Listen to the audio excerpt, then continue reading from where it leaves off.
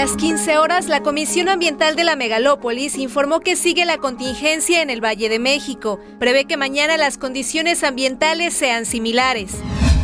Desde hoy, Baja California, Sinaloa, Sonora y Nayarit tienen tarifas eléctricas especiales durante la temporada de calor, que se renovarán automáticamente cada año. Fue detenido un presunto violador serial que operaba en la Ciudad de México y Estado de México. Presuntamente ofrecía trabajo como empleadas domésticas a sus víctimas.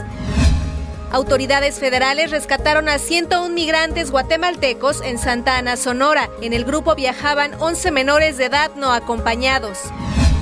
Se ha ofrecido una recompensa de 50,000 pesos por el asesino serial de perros en el bosque de Nativitas en la alcaldía Xochimilco de Ciudad de México.